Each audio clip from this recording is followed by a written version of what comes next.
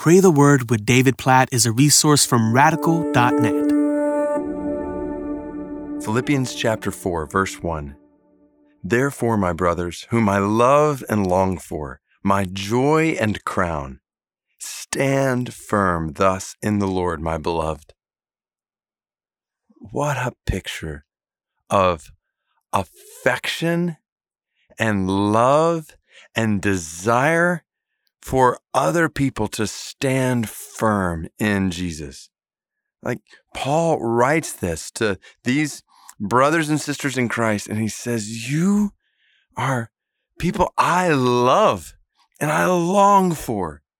Like my joy and crown, like to say to people, you're my joy, you're my crown.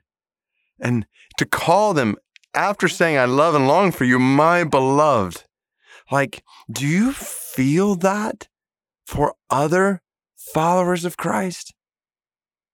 Like a love for them, a longing for them, such that you would say they're your joy and they're your crown. Like I think in my own life, when I think of this kind of love and longing, I immediately think of my family. I think of my wife and my kids. Like I love them so much.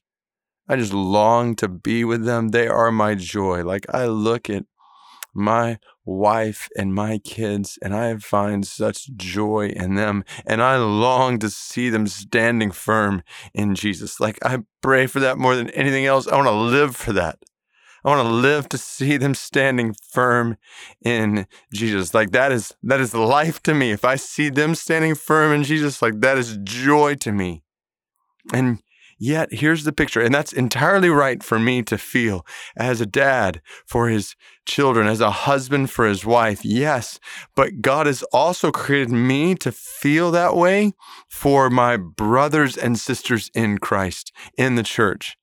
So not just for my physical family, but for those who are of his household, my brothers and sisters, children of God, to love and long for them to stand firm in Christ like that, to want to see them standing firm in him in such a way that it brings me joy like a crown. They're my beloved. So this is the way God has designed for us to view one another in the church. Like, yes, in our physical families, of course, yes, we see exhortations toward that in Scripture, yet we also see this picture of this kind of love and longing, this kind of affection, this kind of desire to see others standing firm in the Lord, finding joy in that for brothers and sisters in the church. And I just want to encourage us to love our brothers and sisters in the church like this, to live, to see them standing firm in the Lord. Like, think specifically right now in your life. Who are you living to see stand firm in Jesus? Who are you longing to see stand firm in Jesus? Who would it bring you such joy to see them standing firm in Jesus? And to pray for them like that, to love them like that, to live for them like that, to literally live, to see them standing firm in Jesus, to let that direct your life today and tomorrow. How can I pray? How can I encourage? How can I do anything to serve them so that they are standing firm in you? And then if I could, and I think this is warranted by what we see in Scripture, to encourage us to live for that way, not just among our current brothers and sisters in Christ, but among future brothers and sisters in Christ, meaning to look toward people who don't know Christ yet and to live and to long to see them standing in Christ, coming to Christ, like to look at lost neighbors, co-workers, those who are apart from God right now, and just to say, how can I live so that they come to know Christ? And think about it, it makes sense, right? Like, what joy would it be for you to see this person, that friend, this neighbor, that coworker, this family member come to Christ? That would bring such joy. That's it. That's the kind of love we're supposed to have and live for. We live to see others standing in Christ and not just people right around us. This is why we pray for unreached people. Like I think about today, the southeastern Pashai people in Afghanistan.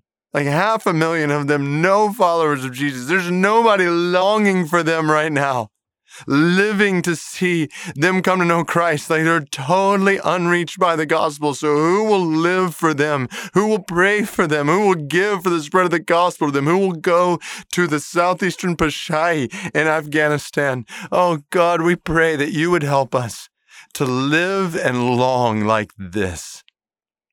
Right around us, for us to see the people you've put in our sphere of influence right around us.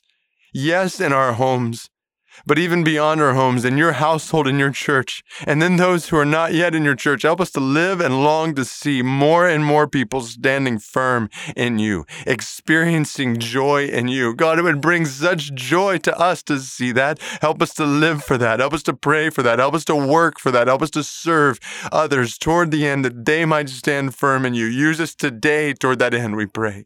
Help us to serve struggling brothers and sisters. Help us to share the gospel with those who don't know you. And God, we pray for the southeastern Pashai in Afghanistan. Please, oh God, send laborers who will go and live and long for their salvation, work for their salvation. God, we pray that you would bring southeastern Pashai people to you. We know that, Jesus, you died for every tribe and tongue, language, every single people group in the world. You have died to purchase them for God. So God, please, we long for them to come to know Christ. And we pray that you would send laborers to them. Lord, help us to live and long for, to find joy in our crown and seeing more and more people stand firm in you. Use our lives toward that end today, we pray. In Jesus' name, amen.